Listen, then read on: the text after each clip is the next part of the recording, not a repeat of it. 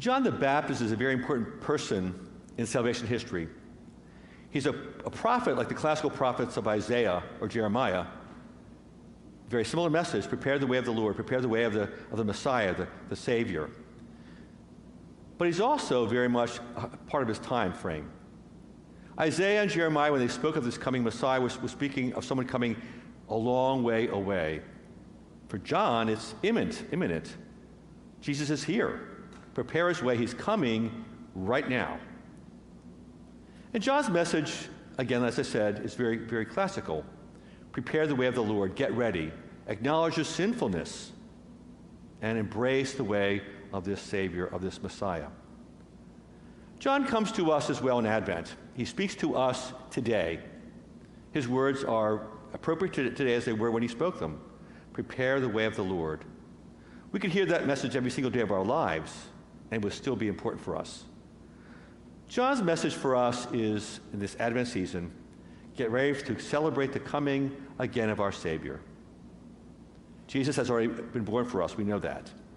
But it's important we use the season of Advent to reflect and think about how are we doing in our relationship with God and with one another? How are we doing in preparing our hearts to celebrate the birth of our Savior? How are we doing in terms of living our faith?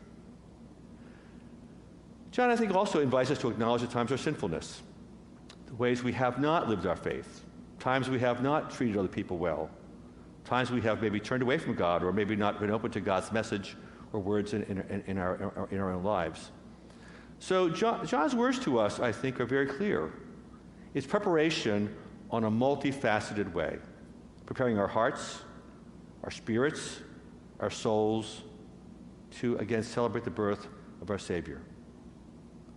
We're invited spiritually then to open our hearts to this message of John, a very timeless message, a message that speaks of all ages, but a message that's spoken to us today in 2020 in a rather difficult situation. Most of us are affected by this pandemic one way or another, and as we continue to move forward, most of us know someone who has contracted this or at least been quarantined because of exposure. And so we can be distracted, I think, at times from Christ's message because we're worried about our health, and there's nothing wrong with that, obviously. But the Christ's message to us is, I am with you. So as we are facing this pandemic, and as we right now in terms of our time in Allegheny and Garrett counties, an increase in cases, it's important for us we don't lose focus. The Lord is with us, guiding us, and helping us to cope, helping us to be ready to deal with this. John's words to us are prepare the way of the Lord. And even as we're facing this pandemic, we need to spend time preparing our hearts, our spirits, our souls to, again, see the Lord at Christmas.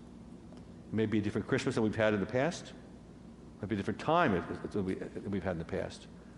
But it's important for us to really open our hearts to John's message. Because at the essence of it, John's message, although it's a challenge, prepare the way of the Lord, it's a comforting one. And that message is, the Lord is coming, the Lord is with us. The Lord is with us. And that, I think, can get us through almost anything, recognizing that we're not alone here. We're not alone in our concerns. We're not alone and maybe in our fears. We're not alone in our relationships. The Lord is with us. The word Emmanuel, which we will use, which we have been using, and we used in our opening song, means God is with us. Notice it is with us, not was or will be, is. A very active present tense.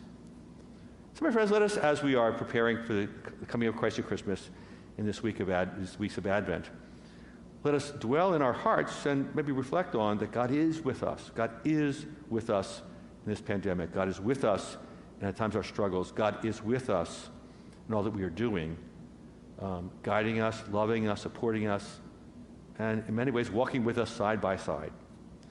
So the second week of Advent, then let us take some time this week to reflect on John's message as it applies to each of us individually as well as communally.